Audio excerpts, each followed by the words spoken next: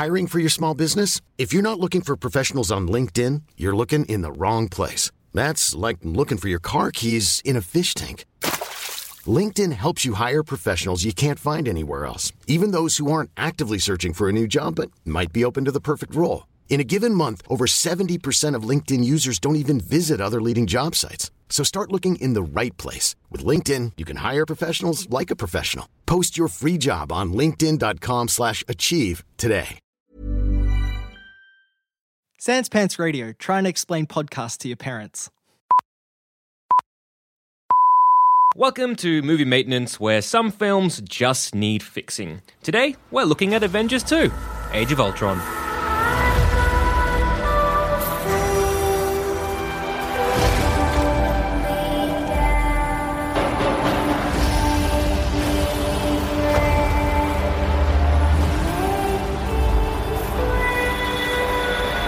So guys, what do we think of Avengers 2, just to start off? Look, straight up, and I mean, maybe this is... I'm not a comic reader as such, but I'm a big fan of the Marvel movies. And look, I really enjoyed it. And I know that, like, there's been this sort of backlash towards it. Like, one of my mates from our screenwriting class just absolutely fucking hated it. Really? Like, he just absolutely tore it to shreds. He thought it was, like, borderline offensive. He said that it made him believe that Joss Whedon just can't write scripts, and I was like, all right, dude, that's that's patently untrue. Yeah. Like, you know, Like, everyone... I think he has proved time and time again that he is very I think solid. So, like, I mean, everyone's got a dud here and there to their name, but anyway, that's to suggest that Avengers 2 is a dud, which I don't think it is. I mean, I definitely have issues, and we'll get into those, and I think that there were issues that would be surprisingly easy to fix. But that said, I mean, if I went to Marvel movies for good villains, I wouldn't go to Marvel movies. No, fair enough. I go there because I enjoy spending time with the characters. I mean, you know, that opening scene of the not the opening, but rather the that whole party sequence and sort of the whole Thor's hammer bit and everything. I would, if that was the whole film, if the whole film was just the Avengers kicking around a party, just sort of like getting drunk and bantering with each other, I'd happily watch that. I think that's why everyone really likes the Marvel Cinematic Universe is because of the characters, and you can see such a big like juxtaposition with Marvel and DC in that way, that while Marvel has these characters that everyone really loves and everyone kind of loves them in just a really casual setting, while DC's trying to do the opposite, go really dark. So it's about the story. Sorry, I'm actually offended by this suggestion that Man of Steel didn't have really deep, well-written, well-developed characters. I mean, what's wrong with you? I mean, I just walked out of there with everyone, like Lois Lane, just what an impact. Perry White, so Lawrence Fishburne's finest hour. With Lois Hannibal, Lane looking direct at the camera and being, I'm a Pulitzer-winning journalist. Thank you for stating that. Yeah, that really helped nail your character. Zack Snyder knows women. Zack Snyder knows film. Yes. I agree. I for more in depth, you can kind of look at the Plumbing the Death Star episode we did about Avengers 2. But I think it was like I enjoyed scenes, I enjoyed moments, I enjoyed like. If I was there, watch these as 5-minute clips that were completely not related, and there's a 5-minute clips about Avengers, I'm like, great, I'm on board, because there were some really great things. But as a coherent whole, it just, I felt, dropped the ball a bit. I think they were trying to do too much in one film, because it was 2.5 hours long. While it didn't feel like a long film, it was long. Yeah. And I think they would just try to put too many eggs in one basket. They're like, we're introducing new characters, we're introducing new villains, we're doing all this, so we have to do backstory for all of them. Plus, we're going to have to do new stories for, like, the Hulk and Black Widow and Hawkeye, and everyone has to get backstories who haven't gotten their own individual film now. So they're putting so much into one film, and it just made it feel... There was just too much going on. That was it. It just felt like it was just a shambles that they hadn't thought about and been like, how can we streamline this more? Yeah, what I don't understand about that, though, about the whole... because I completely agree with you, but what I didn't understand so much is I'm like, okay, like you look at... The Marvel Cinematic Universe is a brand now. Like, people know... You know, people don't go and say, oh, I can't wait for the new Captain America movie. They're like, can't wait for the new Marvel movie. Like, it's just...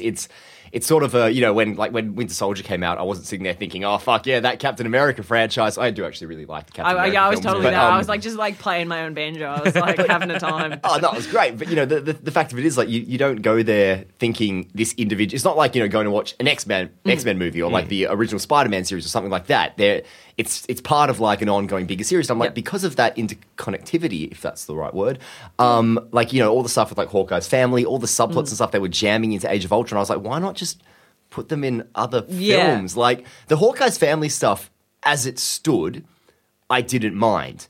But I was like, why not just put that in like another Captain America film or something? Or like, that could have been Hawkeye put was in the somewhere first else. Thor and stuff like that. Yeah. Like, why not just put that in another film as a subplot?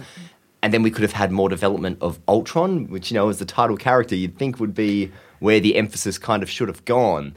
Avengers, to me, the film suffered from the flaw of being a Marvel movie in that it had an undercooked villain and a really overblown CGI climax where there was a flying thing that crashed into another flying thing and some things flew around that flying thing and the villain was dead, but then he came back and he wasn't dead. And then, something blew up and everything, and it was a lot of CGI. Like, it was the same as Guardians of the Galaxy. Like, Guardians of the Galaxy was great up until it remembered it was a Marvel movie, and then suddenly it just turned this overblown CGI shitfest. Yeah, I felt it really just hit the very same beats as the first Avengers film. Yeah. And maybe it's my own fault for wanting more. Maybe I had my hopes a little bit higher. And I'll sort of address that in a sec. But that's not what this show is about. This show is about trying to make things better. So, Gabe, general thoughts, how would you straight away, tweak this?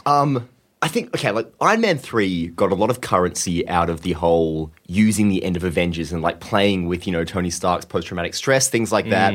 And on paper, the whole idea of I want to build a suit of armor around the world because I've seen what's up there and I've seen what we're up against. I get that. That's a solid motivation. The problem was, and I always think back to this, sorry, I'm going on a bit of a roundabout tangent here, but I always think back to this, one of my first class at VCA, they were teaching us about conflict. And they said that the greatest ever conflict in cinema was... This guy actually said that he thought the best cinematic conflict he'd ever seen was The Prince of Egypt, which I fucking love, because I fucking love The Prince of Egypt. It's one of my favourite movies. I watch it and sing along to it every time I get drunk. But I did not think he was going to say that film, but Yeah, all right. No, neither did I, but I got really happy when I heard it because it's true. You stop, you think about it. It's like, okay, you've got this kid, he's grown up in this family, this is his family, he loves them, and they're not villainized, the royal family in Prince of Egypt. They're just an aristocratic family who've been doing things this same way for years. He grows up, he loves this family. That love doesn't change as the film goes on, but it turns out that he is from, he's Hebrew. He runs away, and then he gets told by God he has to come back and liberate his people. And so he has to come back and face up against the family and the brother he's grown up with and loved. Yeah. And they're completely pitted against each other. So you have conflict within conflict. Not only do you have the conflict of let my people go, but you have the internal conflict of this is my brother, I love him, this is the person I grew up with. Yeah. Because I spent my whole life with, and I have to go up against him from both ends. And this is a kid's cartoon, but that is some mad emotional turmoil. And I was reminded of that when I was looking at the whole Tony Stark Ultron thing, because I was thinking, what if, I don't know why they didn't just seed Ultron in Iron Man 3, because I suppose they didn't know at that point how involved Robert Downey Jr. was going to be in future films, but what I thought would have been great was we could still have that whole cool opening invasion, which was probably the best action scene in the film, the invasion on the Hydra base and stuff like that. But then what I would have done is instead of having Stark being oh, I've got this idea, and then over the course of a montage, him and Banner come up with this thing, and they don't even meet that thing before that thing wakes up and is hey, I'm hella evil, and then just goes and wreaks havoc. Yeah. So later in the film, when Stark faces off with Ultron, it's okay, this should be a father and a son pitted against each other. And yet they paid lip service to it. There were lines where it was you're where they point out that Ultron was similar to Stark in certain ways. Ulysses Claw was saying, you're just one of Stark's. Yeah, exactly. Yeah. And there was that, and they said it, but I didn't feel it. And I thought, particularly, I just thought it was just so obvious because I was Civil War is I just thought off the top of my head, I was so straight away, Tony Stark's guilt over the Ultron thing will be what pits him against Steve Rogers in Civil War. Surely, that just seems obvious. And they probably still are going to do it. But at the end of Age of Ultron, it's by this point, nobody's under any pretense that these are individual films. It's essentially a gigantic multi-million-dollar TV series. Yeah. And I don't understand why by the end of the film it was all resolved. There was no bad blood between any of them that was teased. It's kind of hard because they want to make it obviously within the Marvel universe, they want to make each thing a standalone film, but why still bother at this interconnect. point? Yeah, that's it. It's why bother? Because I found one of the things that just annoyed me, just as one of these super fans that get annoyed about the dumbest things, is that at the end of it, Thor was oh well, 4 of the gemstones have been found, 4 of the Infinity Stones have been found, and it's that means he knows what happened in Guardians of the Galaxy. Yeah, I was when did that happen? In his cave bath, he had a cave bath. Yeah, a bit of splash around. Just put any plot holes. Just put him down to the cave bath. Had a bit of sure a they're think. explained in there. And then just a little flash of Peter Quill comes up on the screen. You're oh, okay. But there wasn't any pretext, any explanation that had happened, except for that one line that 4 of them have been found. It's well, then you know what's happening. connect them. Either just commit to connecting all of them, or make them all standalone films. Yeah, I felt it was a weird one because if you had only seen the first Avengers and then gone into this one, you still didn't really quite know exactly what's happening. No, and you wouldn't. But if you had so watched much character development was done in those other films. every other film, there's still issues that arise. Whereas, you've sort of tried to meet everyone halfway and met no one anywhere. And I don't know, but that's it. Like I just feel like it's trying to have its cake and eat it too. It's trying to be its own film. But straight away, okay, that problem should have been solved immediately because you've got a standalone villain. You've got this one villain who's only going to be in this film, who presumably is not going to be in any I mean, maybe, I don't know. But this new villain who's come out of nowhere, and that's fine in and of itself. But the fact that those conflicts were resolved at the end just made no sense to me because, okay, so what I would have done straight away is you needed to make, well, actually, sorry, let me backtrack for a second, but half the problem with this conflict between Stark and Captain America that I thought they were setting up, for that to work, and if they do go with the whole, it's because of Stark's guilt about Ultron that he decides to side with the Registration Act or whatever, then to make that work, you needed to make me feel the Stark and Ultron relationship. You need to make me feel that guilt, and that was never done. There was the Avengers saying to him, this is your fault. But it was one moment, one scene here and there, and by the end of it, they're all buddies again. That's just not. It was like they were scared to go into too emotionally complex territory, and it's not all that complex. Start the film with Ultron already existing in a fledgling form. Yeah. Start the film with after that, maybe Stark's like, "Hey Banner, I want to show you something," and he goes, "I've been working on this ever since I went through the wormhole. I've just been sort of chipping away at it. It's like this artificial intelligence going to be the suit of armor around the world, all that," and And Ultron's there, in his baby form, and he's learning, and Stark loves it. It's his life's work. He's put everything into creating this, this is his ultimate, baby. Essentially what Vision becomes later on. Yeah. And then Ultron starts to go wrong. So when Ultron starts to go wrong, and the other Avengers are like, "We need to fucking deal with this," Stark's like, "No, it's malfunctioning. It's a glitch. I've got to this is incredibly personal to me. This is the closest thing I've had to a child. I can fix it." Right. And then you have not only the conflict with Ultron, you've got the conflict between the Avengers themselves and the internal conflict of Tony Stark being like, "I know he has to be taken out, but this is like my child. This is like a father having to kill its child." Imagine that. Yeah, because they How do rich play would with that have been? in the comic books because it's a Hank Pym in the comic books. He is he makes Ultron, and they do play with that. Him being the father of Ultron, and then Vision's the son of Ultron. So it's this kind of lovely, familiar kind of conflict going on, and it's really some comics are better than others. And you're right, they could have really done a lot with that in terms. That's what I would have done. Straight away, that's okay. I mean, rich conflict in general to a writer should be the kind of thing that you just want to dive into, like a kid in a candy store. It's like you want to play with it. And to me, it was like there was this incredibly rich conflict sitting there. This really rich father-son story, like this. Because they scratch it on the surface, but they don't really go. They don't. And the fact that Stark obviously just doesn't care about Ultron, but of course he doesn't. It would make sense in that film because he's never met Ultron until Ultron walks in and is like, "You're all unworthy, I'm going to kill you all." That's the first time they meet. So apart from being like, "I guess this is my fault," there's no personal... So's my bad. Yeah, right? I love how Tony just doesn't take any sort of responsibility for his actions. Not at all. And that's even seen when he does create Vision. And there is that big conflict scene, which is a great little moment in the film. He still doesn't learn because Thor just comes in, fucks it all off, and awakens Vision. And then Tony's like, I was right. This is my dick. This is the difference between and this is where I walked out of that film and I was like, man, it's a tricky one to judge because in terms of enjoyment, I was like, that was a 4-star film. I had a great time. I was smiling through the whole second half of it. I've learned that I really like looking at Elizabeth Olsen. Fair enough. That's something Who doesn't? I figured out, and something I've learned about myself in those 2 hours I spent in the cinema, and I had a really nice time. I enjoyed myself. I love watching the characters bounce off each other. I like the stuff at Hawkeye's farm because again, that's just stuff you can. I cared for Hawkeye, which is a new thing for me. That was new. But that's the thing. The person who sat in that audience and enjoyed the film says 4 stars. The film critic screenwriter inside me says 2 stars because it was terribly structured. It was all over the place. There were such rich ideas and conflicts that were just barely touched. And okay, all right, the Hawkeye's farm stuff. Again, I say this as someone who really enjoyed it.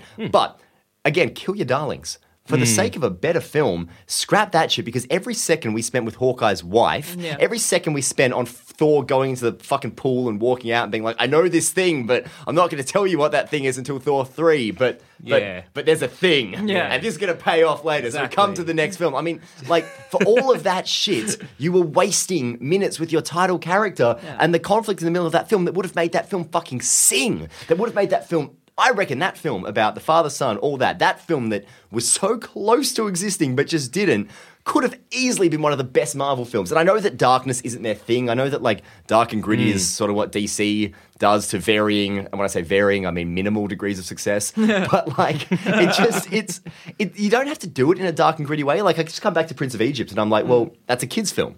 And they do it in a way that's, perfectly watchable and kid-friendly. And they could have done it. I don't know. It just seems like such a massive, sad, missed opportunity. And especially for a film that is so long and managed to miss every fucking ball that it tried to, like, that was and thrown it's not like its all way. that stuff, like Thor in the pool. I mean, if they were so desperate to hang on to that, and like the Hawkeye's farm stuff, which I really liked. And again, I enjoyed hanging out with the characters, but it's almost like, I wish they'd made two films, like one film with just all the character moments and stuff, and one film that was actually the story-driven, plot-driven, conflict-driven film that should have been. Well, when thinking about how to make this film better, I genuinely thought they should have done so much of this in Iron Man 3. Like Iron Man 3 as an overall, if you're saying that this is a series of films on how it's going to make sense, so much of this stuff should have been in Iron Man 3 instead of what Iron Man 3 was. Like, and don't get me wrong, I thought Iron Man 3 was really fun. I had a really good time with it. But they could have put Stark working on Ultron. They could have put like a lot of the stuff that could have... Or just seeded it. Yeah. It could have been as simple as, like, it could have been as easy as at the start of Iron Man 3 where he's, like, going nuts and, like, making all those suits and stuff. Pepper could come in and be like, what are you doing? He goes, I'm working on this artificial intelligence thing. And Pepper's like, you need to relax. You need to slow down. Like, have it just as part of his insanity. It could be as thrown away as that. And then nobody's going to blink when at the start of Age of Ultron, he's like, hey, so remember how I said I was working on that thing? I actually didn't stop working on it. And look, I've perfected it. And here it is. And then it all goes wrong. And then you've got a great story. Him when he's like, updates Friday. And like you can see the other discs, he's got things like Jocasta, or whatever her name is, as well, which are other sort of things in the comics. He could have had something in the background of like just saying Ultron that he's working on something. And if someone goes, what's that you're working on? Don't worry about it. It's something I got ticking around my head, but we don't have to focus on that now. We'll work on that later. Yeah, I'll get back to you when it's more of a full-fledged idea. It's the equivalent to like Captain America's shield turning up in Iron Man 2, which still didn't make sense, but whatever. But like it's equivalent to something like that. Like it's a throwaway moment that's going to be paid off later on. Yeah, because at this moment in Marvel Cinematic Universe, they should have in their mind that we've got some sure things going down, so we can now. Well, yeah, it's not like Avengers 2 is a box office gamble. Like, they knew it was going to do all right. No matter what they did, they knew it was going to do all right. Man, they made a film about a talking raccoon and a talking tree gross over 800 million. I mean, and it was a fun film. Honestly, like there was. I mean, it seems so strange to think about now, but there was a time when I thought, when Thor came out, I was like, they're never going to make that match with Iron Man. That's never going to work. And then look. And then Guardians of the Galaxy, I was like, come on, no way. No, they made... Oh, and they also made us take Captain America seriously?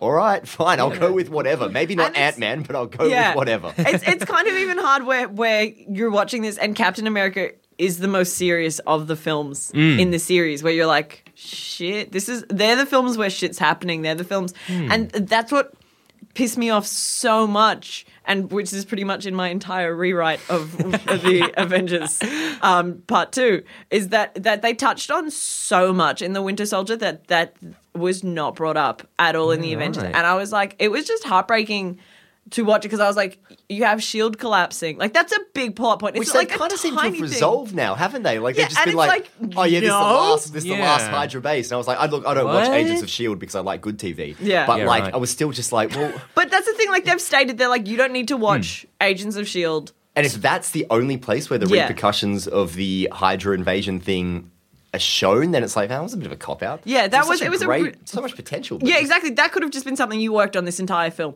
Like, what do we do now that S.H.I.E.L.D. doesn't exist? And that's like, in my rewrite, I was like, have it like start with Tony in his base working on Ultron already. Like, just establish that. Like, you don't have to do it. It's already there.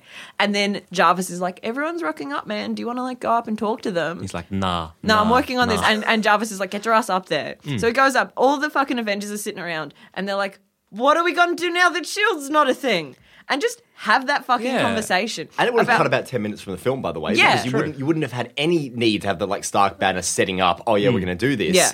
And you probably could have, you could probably still have the raid on the last Hydra base, but you didn't need to tie that in with, oh yeah, Loki's Scepter, which is going to tie into that. I mean, why not just have that be like, the classic James Bond or Indiana Jones opening where you get the last 10 minutes of the previous adventure before you launch into the next one? One like that, Saturday morning cereal kind of way Yeah, of doing that's things. it. Like, It why didn't- not? Like, it didn't have to have anything to do with anything apart from being like, hey, here are those guys you like, all like teaming up and killing shit. Yeah. And then cut to Stark working in his lab. Easy. Yeah, that's it. Easy peasy, and that's And you've got more time. Yeah, exactly. Yeah. Because it would have just cut like my rewrite. Just I completely took away that thing of the Hydra base because it just was long, and even though it was the most fun part of the film, it just was unnecessary storyline Yeah, wise. right. Well, it just before we get into your massive rewrite, Yeah, 'cause there's, like, 8 I think pages. there's like so much we can kind I of just filled a go on book. there. So I just want to bring it to sort of what I was imagining because honestly, I wouldn't change a lot. Honestly, I just top and tail it because to me the biggest disappointments for me were the start. Oddly enough, and the end. Like, I loved the battle at the start of Sokovia, but it was a weird way to place it. So, what I was going to do would be work out what the fuck is the current status quo. We know from Winter Soldier is that S.H.I.E.L.D. was basically Hydra, right? Black Widow appeared before the Senate and basically told everyone what the hell was happening. So the world is clued on of what's going on. Fury, I think, buggered off to Europe to sort of find what is essentially Strucker. And Steve and Sam are going off towards trying to find Bucky, yeah? And that was addressed in, the little party scene, but that's sort of where we left those guys. Iron Man 3, he blows up all his suits as a gesture of love to Pepper to be like, yeah, I don't need all this bullshit, so I'm going to blow them all up, right? Yeah. That's what happened in Iron Man 3. He realizes that no matter what happens, I am Iron Man. I don't really need the suits, but I am Iron Man, so we don't need those suits. And he sort of drives off saying that, yeah, I'll always be Iron Man. And he has a nice chat to Banner. So it would be nice to sort of get that connectivity between, of what came before this in sort of phase 2 and this, what is essentially the last, second last in the sort of phase 2 of what Marvel is doing. While I can sort of, guess what happened or I can read a comic book that's a tie-in to work out how the twins got their fucking powers, I shouldn't have to do that going into a film. No. Particularly with Tony Stark. Like, how the hell did Tony Stark get from where he was at the end of Iron Man 3 to what we see at the opening scene of Avengers 2? So my ideal opener would be Captain America and Falcon tracking Bucky. Like, going through somewhere, wherever they are, just trying to find out where he is. They get a call from Fury saying that, look, we've disabled a bunch of Hydra bullshit, but we've discovered something that we really need the Avengers for. We're getting the team back We're getting together. the team back together. Yeah, Heist film cool. shit, right? Yeah. We've discovered that Loki pokey stick. We need help. And then again, heist film. Everyone gets back together. Real quick montagey kind of stuff. And you have these little character moments where you work out what the hell are these characters doing between films. Calls up Hawkeye. Hawkeye is there practicing his archery on what is essentially his farm. But again, don't reveal that because I really, really like that big reveal of him having a family later on. Natasha doing some spy shit. Again, a little reminiscent of that first film of where we first introduced to her. Or her phone goes off in giving away her position while she's about to do something. Classic good comedy spy stuff. And we sort of work out what Thor has been up to. At the end of Thor, he was meant to be buggering off to fight some frost monster that went through the portal. Yeah. What happened with that thing? So, have him off being answering a call, smacking a frost giant in the face with a hammer, being like, yep, cool. So I was just imagining Thor in some mythical world battling this giant. Well, frost he pulls creature. out his phone. Yeah, Yeah, he pulls out. But what I am imagining is a Motorola flip phone. I was thinking a Motorola flip phone as well. It's not like a nice because he doesn't know how to work the smartphone. So he's like, I Flips it press the open. green button. Yeah, right? That's Stuck. good. That's fun. Yeah. But he doesn't I have like to. that. Yeah, he doesn't have to be in because that frost monster is in our world. It's Yeah. in Earth. Yeah.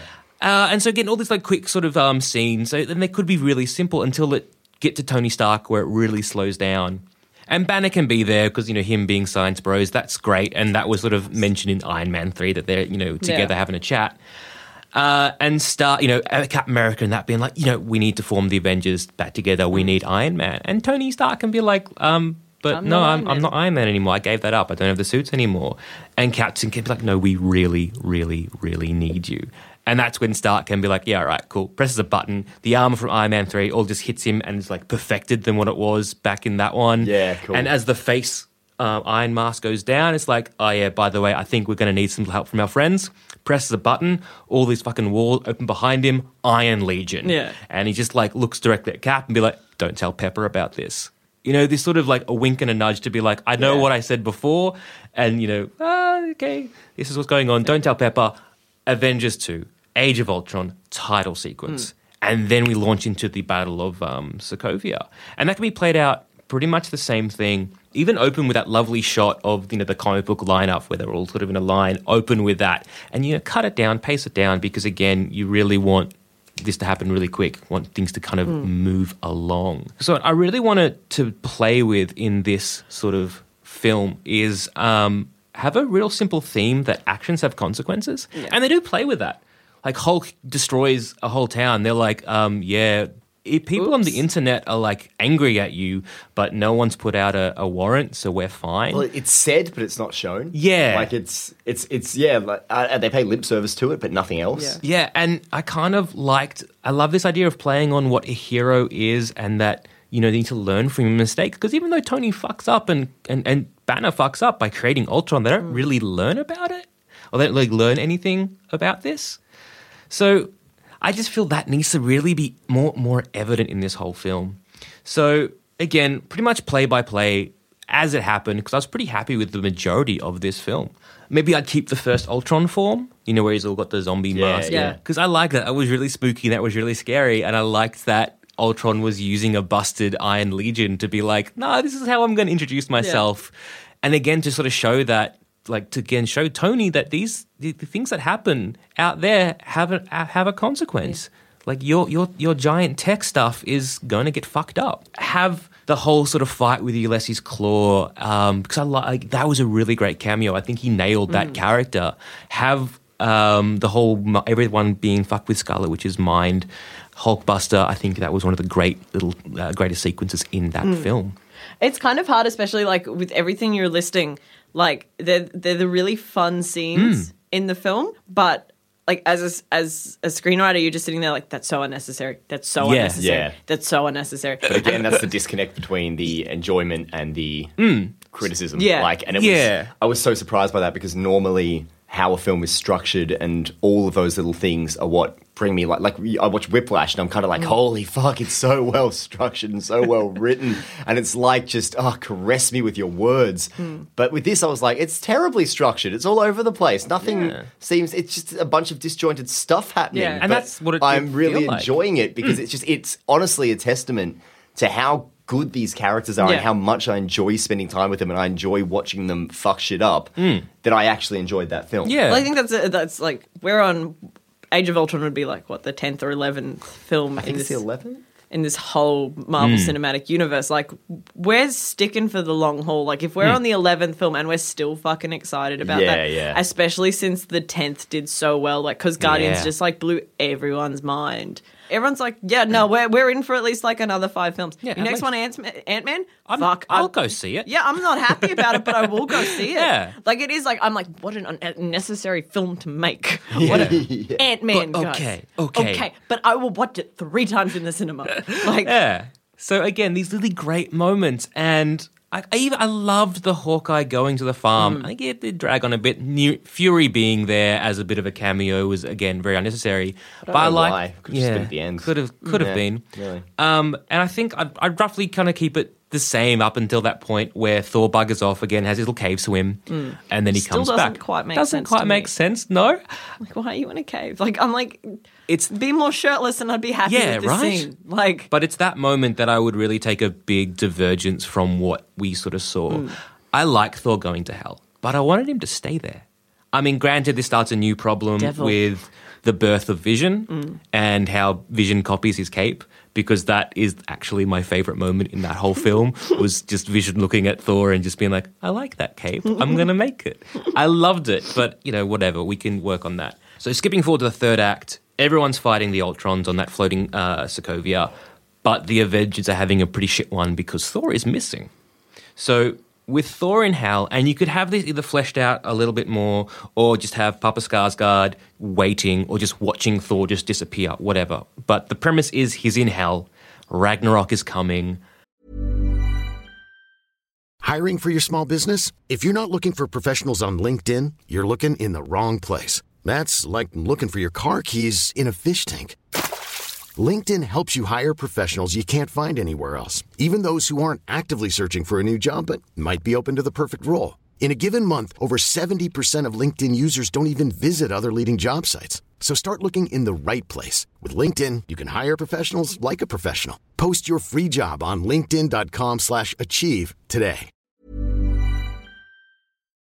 You know, you can set all this up for his solo film we know the fucking title of. You know, maybe We figured it out. We're worked it not out. dumb. Yeah. Is Ragnarok happening in Thor Ragnarok? Yeah. No. Because Ragnarok is the end of the Norse gods. So have an appearance by Hela, who is, you know, Loki's daughter, who is the queen of Hel or the goddess of Hel. How much just by the way, because I actually do know quite a bit about Norse mythology from primary school, how much do the Thor comics actually stick to? I think a lot of the same beats are there. Like, you know, Yeah. Loki's an adopted frost giant. He does have kids. Like Hela. Hela, is it Jormungandr is the snake and Fenris the wolf? Fenris the wolf, yes. Yeah. So, yeah, they all sort of are there and they all exist. Cool. I'm pretty sure they kind of keep it relatively to the same sort of storytelling that we know from Norse mythology. So have her be there and have her being like, hey, Thor, my dad sits on the throne of Asgard. You're in my domain. You think you can get out of this? Fuck off. Stay. And have him in chains, whatever it is, but basically... And shirtless. And shirtless. Oh my god. Very shirtless. I love Chris Hemsworth. I think he has real promise to be a really fantastic actor. Yeah. But oh my god, as Thor, that boy does not need to talk. No. That boy does not need to talk. Like it just needs to be him shirtless with a fan blowing his hair. And I'll just keep paying $17 to see that film repeatedly. I think a large majority would as well. Like I would have no issue. And I was like, Thor, be more shirtless and be more sexy and don't be so dumb.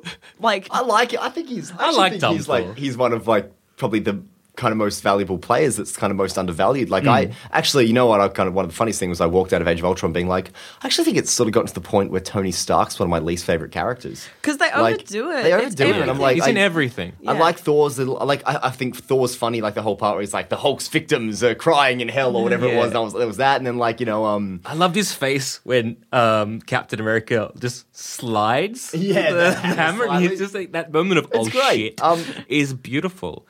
But But him and Tony are bickering about who's better, Jane or Pepper. Oh yeah, Yeah. I thought that was yeah. so cute because it was a really human moment. Yeah, and Yeah, that's there what are a this lot of those. movie is good about. That's what Joss Whedon is really good at, these little human moments. and that's the one thing that I will say the film absolutely succeeded with, without question, was the humanity of the characters. Yeah. And that ultimately, that's probably why I enjoyed it so much. Without that, I would have been like, this is fucking shit. Yeah. But with that, I mean, again, Exactly. it's great. So with Thor now in hell, it's basically your Han being frozen in carbonite moment, because this was then, you know, really much touted as being the Empire Strikes Back, the dark film. You know, this is going to have consequences. This is going to be real dark in tone. It didn't.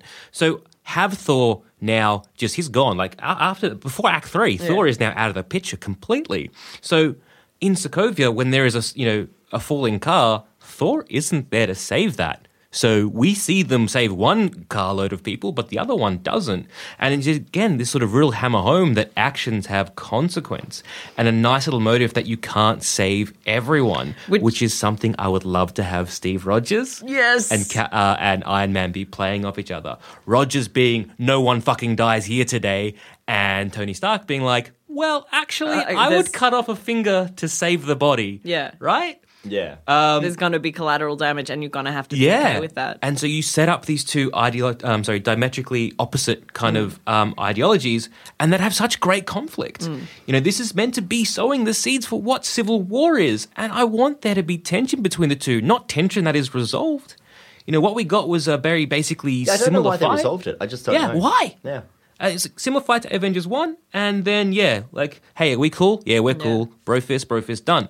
And again, since masks aren't a thing, like who the secret entity isn't a thing in the MCU, you need a solid foundation why these people are at each other's throats. Like, you need to know why they're fighting each other. So, you're down Thor. Thor isn't there. Kill off Quicksilver? I mean, sure, okay, look, but maybe have him protect his sister? Yeah. I don't know. Like, him protecting Hawkeye was fine.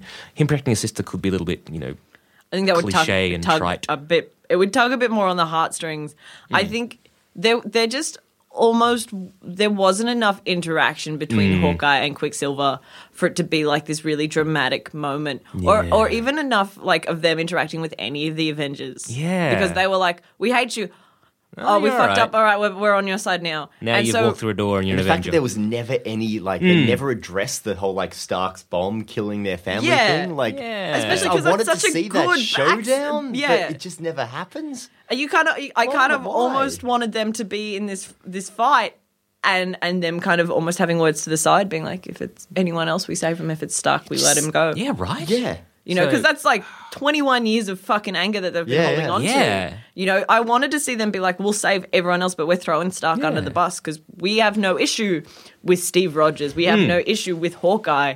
We hate Stark, though. Yeah, even have them address it and have, like, Iron Man apologize? Yeah. Because he doesn't even Well, really again, that's address just, and it. that was a proper subplot as well that Yeah. that didn't have to tie into other films. Like that was, you know, they hate Stark and rightfully so. Can that be? No, you're not resolving that. No, or that's just not going to come to a planting head. this- That's just Okay, Yeah, we're good. planting that- a seed and letting it die. They still Cool. join the Avengers at the end, and that's okay, I guess. And how much time do we spend on Hawkeye's farm?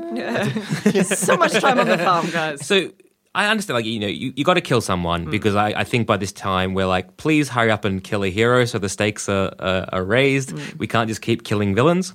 So it's sort of like you have this idea of who we're killing off. And I kind of kicked around, well, Black Widow is sort of, because you can't kill Iron Man, you can't kill Captain America, Can't really kill Thor, and you can't really kill Thor. Hulk, you're sort of unkillable. Yeah. So it's like Black Widow, but I don't want to kill what is basically the only strong female character in an already male-heavy cast. Yeah, but now we have Elizabeth Olsen, so That's it's okay. true. Yeah, good. We can swap yeah, one We for can, one. Yeah, Yeah. right. Good. It's good. fine. It's Done. great. fine. That's how it great. works. Oh in my reality. god, no. And like even kick around the idea of killing off Hawkeye, and he was like signposted to be killed off in this at the Yeah, it end. might have been too obvious though. But I feel like it would have been you set up this awesome backstory with his family, and Yeah. even though it doesn't make sense, fucking kill But the see, okay, family. can I just say, like, I wouldn't have if they'd killed off Scarlet, not Scarlet Witch, Scarlett Widow? Johansson, Black Widow. Yeah. Yeah, I wouldn't have cared because the fact of the matter is, like, you know, I get it, but like, she's not an interesting character. She is the strong female character archetype and nothing else. She I is think just. there's a lot to but go I think because there. they haven't let her though. They haven't let her, sure, but that's not.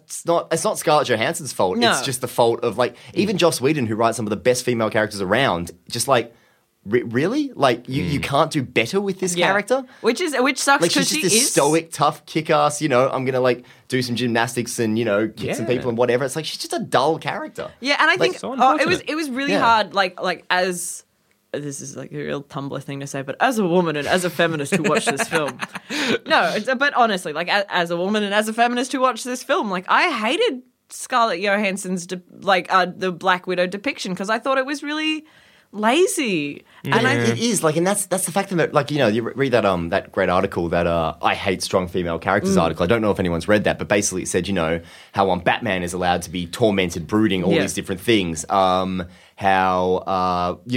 Sherlock Holmes is allowed to be selfish, arrogant, Yeah. all that, and you know most female characters in genre films are allowed to be strong. Yeah. And what does strong even mean? Like, would you call Batman a strong male character? Would you call, like, Iron Man I mean, I guess, like, sure, Thor's physically strong, but he's also got so many other character traits. Black Widow's like, I'm tough and stoic. Good.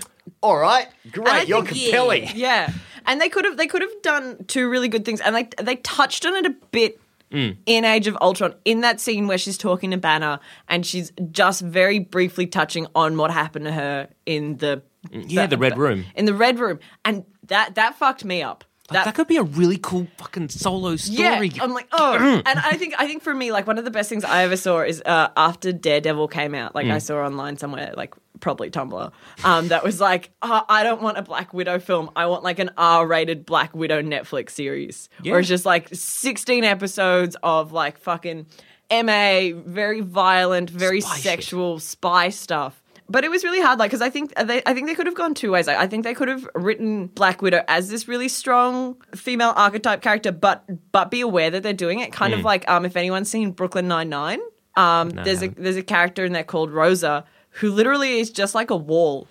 And everyone is very aware. They're like, she's a broken person. And she just like does not let anyone in. And she's like, I'm strong and I'm tough and that's it. And she talks like this. She's very deadpan and she's like, my business is none of your business and you don't need to ask me about my day. Like, that's it. She's just there to work.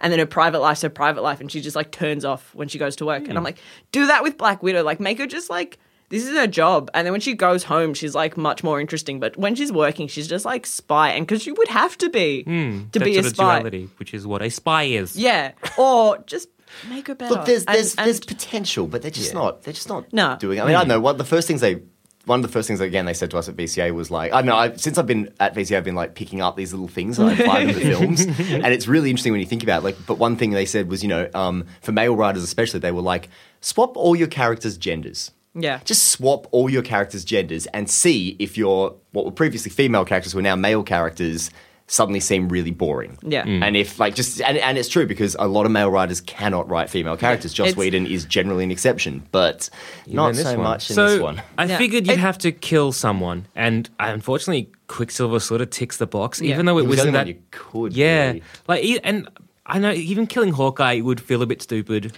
Don't kill Hawkeye. Just cut off his 2 arrow fingers. I was thinking, So then he's useless. Yeah, I was thinking you could do more several useless. things to Sorry. do with Hawkeye. Correction, more useless. Lose an arm. Again, a little bit cliche and trite, but I think you could make him lose an arm, lose a hand, that kind of stuff. Or at the very least, make him lose his hearing as a nod to the 616 universe, or lose his sight, which is a nod to the Old Man Logan universe. So have him actually have actions have consequences. So you don't have to kill your characters to sort of wound them. Yeah. To show that this is darker, that what these guys are doing, there's gonna be some fallout. Because could you imagine if, Quicksilver pushed him and he's like, you didn't see that coming or whatever. And then Hawkeye like, what? Yeah. Just kind of like, like have that, he's now can't hear a fucking thing. Even that would have been kind of cool. Because again, darker tonally, showing lasting injuries that these things that these guys do is so out there. These guys are saving the world and that comes at a price. Yeah, You know, and you sort of showed that at the start with Hawkeye being wounded, and But then we have really magic. go anywhere. Then it's just now. They have this weird magic nano glue that fixes I everything. suppose they had to set that up for Vision, but But they didn't though. They didn't. Like that could have just been something that they walked into. Like that fucking Ultron walks in halfway through the film to Dr. Helen Cho and is like, I know that you do this, so I'm going to steal your thing. Like, no one while watching that would be like, that doesn't make sense. Like, everyone would have been like, Okay. that is just something that has never come up before. I guess I'd prefer it to be signposted in some way. Like it would, Yeah. it would feel a bit out of left field, just like from a structural standpoint. But again, like I don't think it needed to be as Yeah. heavily set up as it was. Like, she was in the first, 20 minutes of the film. Yeah, it could and have I just was been like, like a- well, obviously she's going to be important. It could have been. She could have just like it could have been like as simple as Stark meeting her at the party and being Yeah. like, "Hey, I love your work. This, and this. Yeah. You know, really interesting. We'll have to talk sometime. Here's my card." Simple as that. That's Yeah. all you needed. And There then, is 30 seconds of the film. We saved 20 minutes, guys. There you go. And also at the very end, I really wanted a definite response or a definite answer that Hulk went to space. We chuffed him off to space. But he's just like hiding in the jungle somewhere again. We don't know. But basically, I wanted him to, as he's talking to Black Widow, just to lean back on the control stick with his one giant green finger just to like off into space. Or have Ultron grabbing him, realizing that Hulk is a big threat to Ultron, to sort of grab him, bundle him up into a Quinjet, and then launch him into space as sad Hulk music is played because we didn't get any sad Hulk music and it upset me a lot. Because again, and I kind of like, so this is another option we could go, and I like this one because again, if we really start changing the end, you can kind of see where I'm going with this. So get to that point where Sokovia is now a big floating meteor, and it's not coming down because if it comes down, it's the end of days of humanity. So it plays out roughly the same as I think, except you've only gotten half the civilians out. So only half the civilians are off the island. They're still kind of getting people in there. It's a bit hectic. Shit is going down. Ultron is mostly defeated, except rather than that press a button and everything falls down, it's the reverse. It's sort of you have to let go of a button or a lever. If you let go of that lever or button, things go down. So we need someone to keep their hand on that button or keep their hand on that lever. And of course, that person is going to be the Hulk. Yeah. Okay? So Iron Man has figured this out. Banners figures this out because those two guys are fucking geniuses. They know what's going to have to happen. Steve Rogers, however, he won't accept this. He's still on this sort of, We can save everyone. No one dies. Everyone is being saved. No one dies. And Natasha doesn't want to leave. He doesn't want to leave the Hulk. Because I might have been the only one that liked their love story. Yes. So I like that. No one was on board with that. Yeah, I was. So here we have that no one dies from Cap. Tony going, we're running out of time. Let's save what we have. And this is that moment that really hammers the divide for Tony and Steve. You know, Iron Man just blasts past, grabs Natasha, grabs Cap, and they're off the island. He gives the okay, the clear to S.H.I.E.L.D. to be like, your carriers, you need to disembark now or we're going to lose everyone. Captain can be protesting all the way, and he'd be like, don't you fucking dare. You do not leave until we get every single civilian off this island. And we watch as they just rocket off that island, all the S.H.I.E.L.D. people disembark and people are still screaming that they haven't saved them. And we watch as this island floats up with the Hulk on there, with these people dying, and it just goes off into outer space. And then he turns from the Hulk back to Mark Ruffalo. Nah, he's a Hulk. No, he turns from the Hulk. No, because imagine how sad that would be if he turns from the Hulk back to Mark Ruffalo, who's holding this lever, and then he becomes so very aware of the situation. And just then Mark Ruffalo, just like single manly tear, and he's like, I'm so sorry. Cut to Vision and Ultron fight, because I like that bit at the very end. You know, where Ultron and Vision are having a bit of verbal sparring. Yeah. Keep that in, because I like that. But have it a bit more of the Avengers now in a dark place, something bad is happening, and Vision can be, okay, they still need to regroup to stop what's coming kind of stuff. So again, have that signposting for the next few films that shit's going down, but like Ultron has sort of succeeded in splitting the Avengers, but don't worry, Vision is there as a beacon of hope. Same basic premise. Yeah. Then we cut to Captain America, Iron Man, and Black Widow just all in a field or wherever they fucking landed. Black Widow can be shell-shocked. She cannot be moving. She can just be just like trauma. Like this is now, she found someone she liked. She was sort of getting her life together and now it's all been taken away from her. So she can just be shell-shocked as fuck. Captain America is angry. Like one of the first and only times we've really seen him just lose his shit. And Tony, being Tony, very pragmatic and a little bit cocky. And that verbal sparring sort of happened between these two, and that Captain America saying that, you know, this isn't what we do. This isn't what it means to be an Avenger. And we don't ever stop. We never give up. We always find a way. We don't lose a life. And he can just look Iron Man dead in the eye, and you can have Iron Man's armor be all fucked up, like the faceplate be broken away so you can actually see Stark's face. You can just look him dead in the eye and be like, you're not an Avenger. You're out of the Avengers. That's it. Tony, of course, being very, very riled up and cocky as shit, being like, excuse me? Sorry, me? I'm not an Avenger? You know, you spend my money, my tech, you live in my fucking house. Yeah. You wouldn't even be here if it wasn't for me. I found you. And, you know, like, I'm not an Avenger? Fuck off. I am the Avengers. Kind of repeating what happened in Iron Man 3. I am Iron Man. I am the Avengers. Yeah, okay. Tony getting more and more fucking arrogant. And then you can either have this little verbal sparring going nowhere and end on the same beat the sort of film does with the new Avengers lineup, or after sort of Tony says that line, like, I am the Avengers, have them fight. Tony whips out his fucking repulsor ray, shoots Captain America. Captain America blocks with his shield, pips his shield at Iron Man. And as it's just about to connect, credits. Or, as it's just about to connect, 6 months later, Captain America to Black Widow, forming the Avengers lineup that we got to see at the end. And that's all plays out the same. But we cut to Tony Stark in his office. And in the background is his suit of armor in a glass cabinet. Sort of like in Batman, how he has Robin's armor and his armor, all that kind of stuff. So in the background, he has that battle-damaged armor. And it's all fucked up and has this giant shield scar in the middle. That's obviously where the shield got him. And depending on where Civil War goes, this is where you kind of throw in your clues about that. For me, I really love this idea of Stark running for president. So I love the idea of a bunch of stickers around, like Stark 2016, all that kind of shit. Or he's actually gone insane and he's building that sort of some armor like around Howard the world. Hughes kind of whatever it is that he's doing. So simply plans and paraphernalia of setting up what is basically Civil War, of where that is going. Then credits, then of course the Thanos mid-credit scene, fine. And then maybe a little Hulk in space mid-credit, post-scene, whatever. And that's sort of what I would really, really change for the Age of Ultron. And not a lot, just, again, top and tail it. So really have some, actions have consequences, some implications, and again, different than what we got in Avengers. And it sort of changes the whole dynamic of everything going forward. Thor is off-world. They don't know where Thor is. Up to them, like, Thor just fucked off and wasn't there. Yeah. Bloody Banner's in space. Shit. And Iron Man and Captain America are at each other's throats. And I think that would have been a really nice way to have Age of Ultron.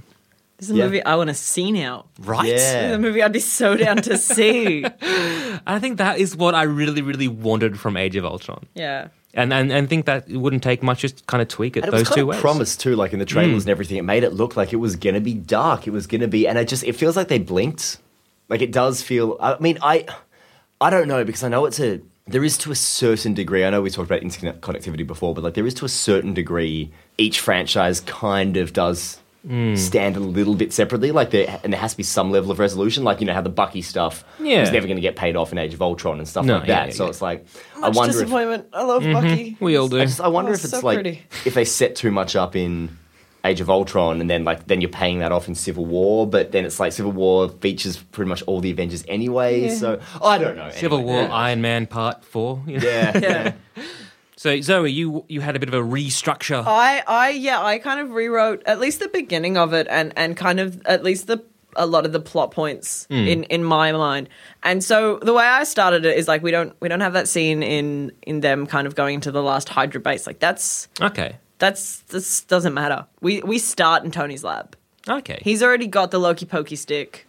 He's working on Ultron. And I liked it's really cliche, but I did really enjoy the fact that he'd like left the room and it turned on. Yeah. Like it is really cliche, but I liked it. I thought it was kind of cool that this is all happening behind his back. So he's working on Ultron.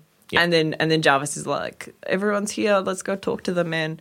And so he goes up and then all the Avengers are there. And Clint and Natasha have called this meeting because they're like, and Steve obviously as well. They're like, S.H.I.E.L.D. doesn't exist anymore, guys.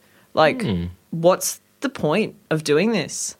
And Steve's like, well, we've got to do it because it's our right. And I would just love Clint just to be there. He's like, I'm not getting paid anymore, so why do I have to babysit you guys? Yeah. Give him a bit of personality. Yeah, give him a bit of sass. I want sassy Clint. I 'cause did we like saw sassy Clint. Sassy Clint was so good. I was When he like, raised yes. his bow, it's like, no one No would one know. would know. that was great. Oh, good. And I think it's great. And then I would like to see Natasha just a bit broken. Like she doesn't have a purpose anymore. Yeah. Because that was her good. S.H.I.E.L.D. was her good. Yeah, she was a KGB agent and they got recruited by S.H.I.E.L.D. And so that was her good. And then to find out that Yeah. she's been working for the bad guys all along, Oh, fuck yeah. that would fuck her up. Yeah, I didn't really So think about I it want like to see that. I want to see Yeah. broken Natasha in this film.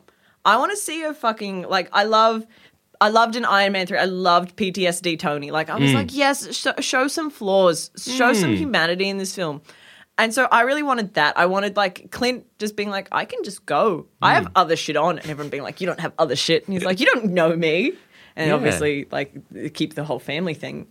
But so everyone kind of just being like, what are we going to do? Like, is there any point of this anymore? And then just having that discussion. And then there's like Maria Hill there being like, you can still do shit, guys. Like, we still need the Avengers. The world still, like, just as an external person, just saying, like, Yeah. the world still needs you. Like, we don't have to be S.H.I.E.L.D., we can be something else. Yeah, we can and do this on our own. Bring in fucking any of the acronyms that the fucking comics use, like Yeah. bloody sword or hammer or Yeah, fucking whatever. Like, we can do something else. We'll figure it out. Yeah. And then having, like, as this is going on, that scene of Ultron coming to life. And like you, I loved him in this little kind of, like, broken Iron Man thing. This little gimpy arm. Yeah, with this little gimpy arm. But I kind of rewrote it a bit more comedic, where he, like, gets up, he's, like, kind of takes, like, a couple stumbled steps, and then he just falls. Oh, like a little baby. Like a little gazelle. baby. And he just falls, and it's just like...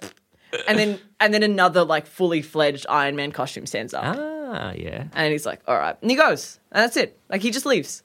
And I'm assuming he would kill Jarvis, or else we're not going to get the Vision storyline, so he has to kill Jarvis. Next page. And so as they're doing this, like, so that's happening, the Avengers are chatting, and Thor is like, hey, Tony, could I maybe have the Loki Pokey stick back? The Tesseract is what it's actually called, and thanks to you, I call it the Loki Pokey stick now. Blame Sam. Kevin Smith for that. That I hate. Anyway, so he's like, can I have the Tesseract back now, Tony? I've lent it to you as a favour, pretty much. So that establishes that. Oh, yeah, true. Because at least you walk in, like, how did he have that? Then, answered, go. Asked Done. and answered, done. Done. Yeah. And Tony's like, give me a couple more days, man. I'm almost there. Like, he's like, I've almost got it. And he kind of grabs Bruce and he's like, can I show you? Like, can I show you? I'm so proud of this, but something's missing and I need your help. Because Tony, while being a proud man, knows that Bruce is a smart guy. So he's like, I'll bring you in. And so they go in and they realize that Ultron's escaped. And Tony's like, fuck. And Bruce is like, what's going on? Just sitting there, and he's like, because he has no idea what Tony's about to show him. So he's like, what am I missing? And cuts to what was Slovakia? Sokovia.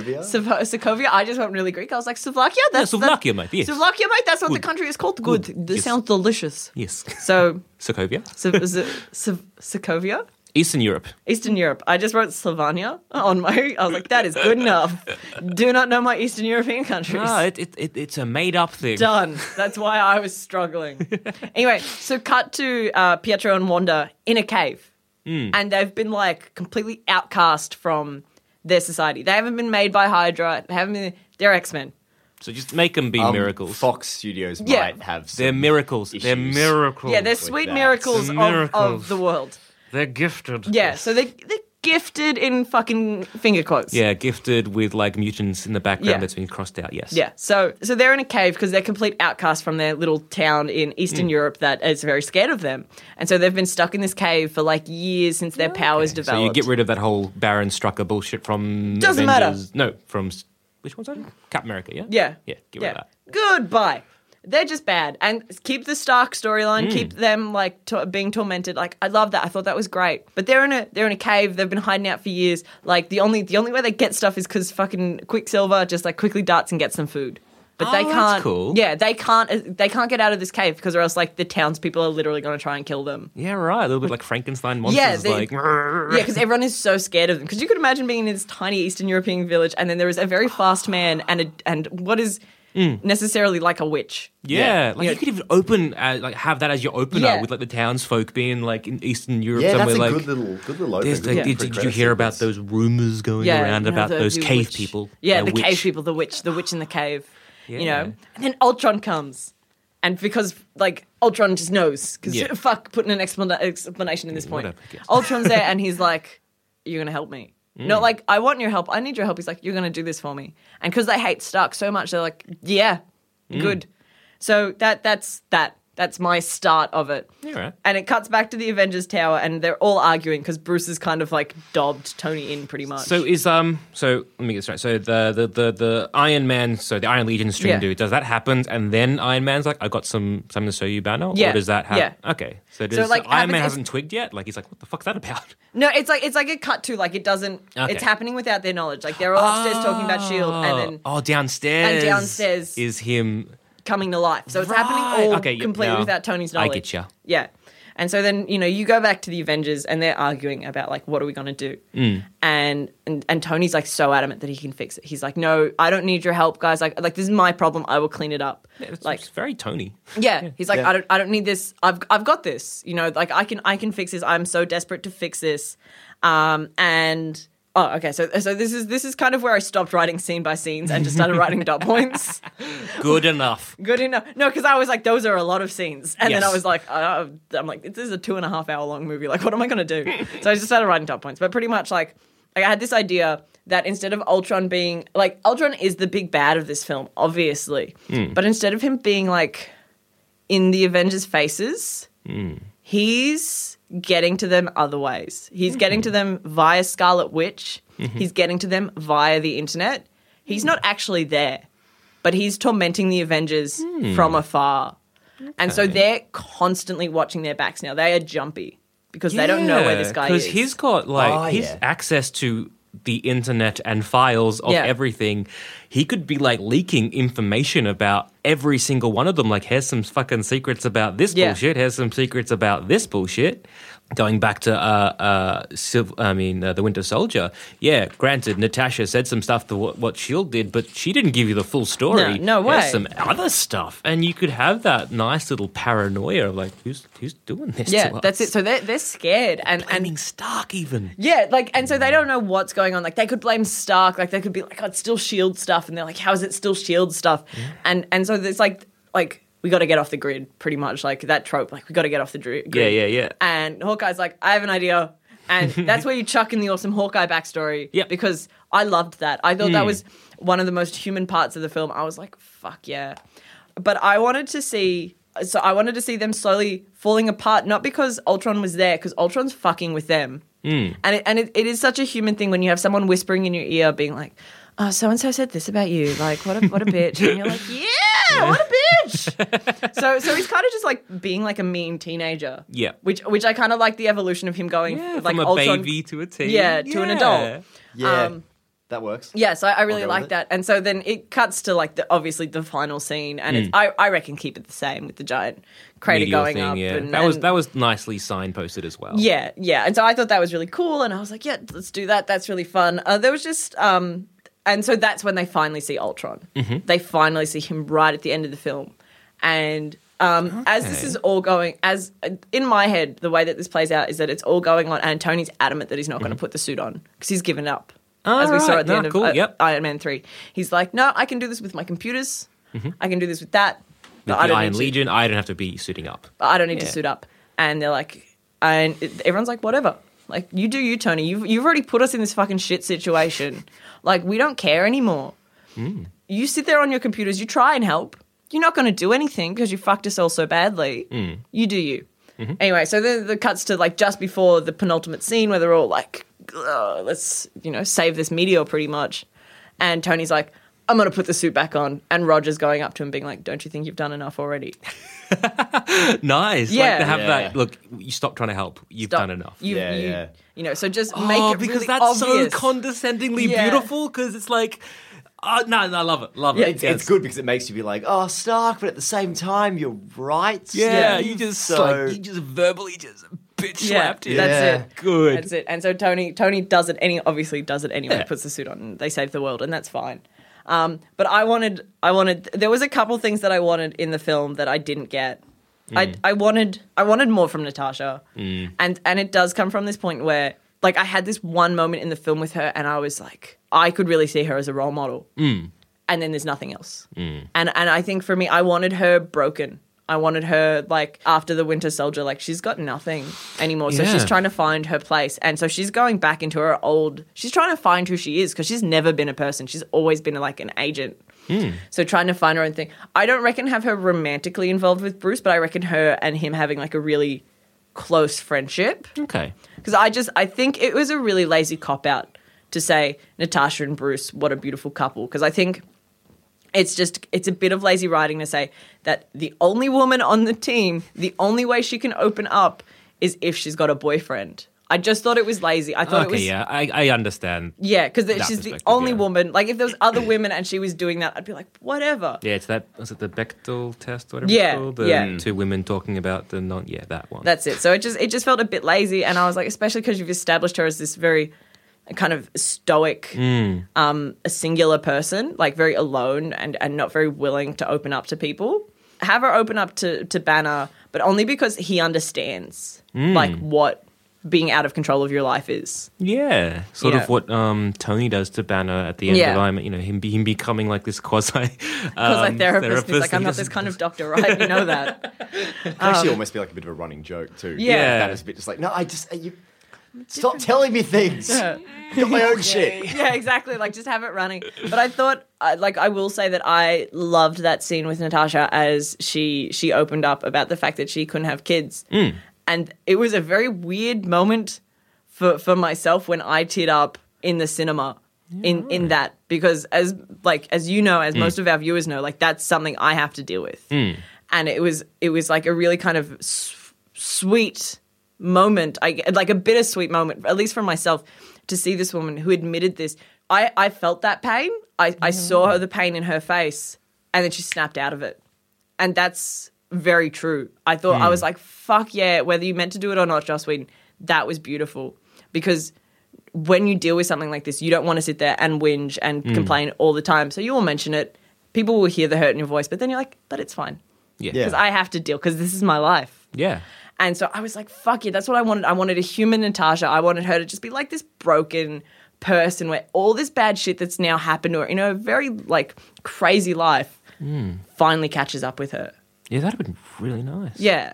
So that is how Zoe rewrites the Avengers Part 2, or as I like to call it, Iron Man 4, Iron Man featuring Captain and Hawkeye. Good. I love it. I think absolutely, like, the more human Natasha stuff. I mean, there's so much you could do with that character. I love that point you make about the fact that it's like she's been working for the bad guys all along. Because like you said, Joel, Yeah. I'd never thought about that, and I was like, That's great. Yeah. That's a really cool. How does somebody deal with that? That's fantastic. Yeah. Like, again, so much. Yeah. It's, you know what it feels like? It feels like this movie was a first draft. Yeah. It really feels Especially like. because it was so long. They're like, this'll do.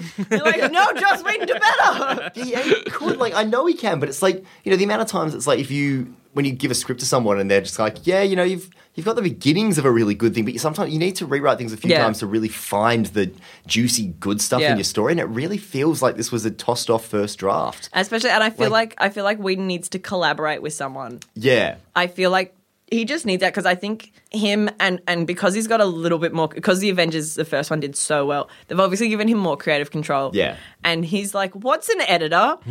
And George Lucas syndrome. Yeah, and it's like too you many just yes men, too many sycophants. yeah, at the there just same needs to be time- people being like, no man, like cut it back. But at the same time, I don't know how much he has had creative control and how much he's made some kind of mildly veiled complaints. yeah, Really? kind of like Marvel. I think Marvel wanted to keep the Thor cave bath scene, and if that wasn't in it, they held a gun to the whole Hawkeye farm scene. Oh, that's annoying. Stuff like that. So yeah. But are you surprised? I mean, is it Kevin Feige? Is that Yeah. Feige? I don't know. Kevin F. Is a notoriously pretty. I mean, it's pretty telling that not many directors stick around at Marvel, Yeah. and the ones who do are television directors. Yeah. Who are used Russo to working brothers. within the system. Yeah, the Russo Yeah. brothers are doing fucking. Is there any films coming up they're not directing? No, No, every they're just single sitting one. there just like putting their names on shit. They're like, Actually, "Oh, I hold read on." this really. Sorry, this is on topic, but I read this fascinating article a couple of years ago about Steven Spielberg, saying that Steven Spielberg is now an unemployed director when the Robocalypse or whatever it was fell over, because nowadays all the money they're like, well, we can just. That's why like Gareth Edwards, who directed Godzilla, Josh Trank, who made Chronicle. You know, all these small directors. Colin Trevorrow, who made Safe Not Guaranteed, who's now making Jurassic World. Oh, wow. All these tiny little directors who are being taken and put onto huge projects, or like the Russo brothers, television directors as well, because the studios are kind of like they're easy to control because they're Gareth Edwards made Monsters, then went on to make Godzilla because they've made either a really small, low budget indie. And suddenly they give them a $200 million blockbuster, and just because and same with like the Russo brothers, they were directors on Community, and then they went and made Winter Soldier stuff, and Winter Soldier was good, but I also would argue that it was one of the Marvel films that had some of the least identity compared to something like the first Captain America, which absolutely dripped with that classic Spielbergian sort of Indiana Jones Even style. Thor, like the first Thor, very Kenneth Branagh, Shakespearean. sensibilities. Yeah, And the second Thor was like, what? Do I remember you? Do I? Like, No, I don't. I remember distinctly seeing that with my mum, and I was like, this is definitely a film. Like, Again, it was Alan Taylor, television director. I'm not casting aspersions on television directors. Like Alan Taylor's done some great work in TV, but it's like you do see what I mean. Where it's like these are directors who are used to working within a model, and these are not auteurs. These are people who are used these to have aping like someone else's sensibilities. You need to and cut going along with to it. this many minutes because that's the slot you're given. And you need to film in a certain style. There's a house style. I mean, why do you think Edgar Wright got kicked off Ant-Man? And who the fuck is Peyton Reed? You directed Yes Man? Yeah. Why? Good. Yeah. I mean, it just, but yeah. So I'm not surprised if like I don't know. It seems like it might have been a weird disconnect between Whedon having too much control over certain things and not enough control over other Maybe. things, and somehow it's created this unholy symphony that's. I think it's just hamstrung the film. obviously then like a lot of compromises where they're like, I want this. Yeah. We'll meet halfway, and now no one's happy. Yeah, so you have you have to have the cave Thor moment, which I'm guessing is to set up a little bit of Ragnarok, even though it wasn't really. But I'm guessing to mostly have. Why didn't you have that as him the fucking shirtless.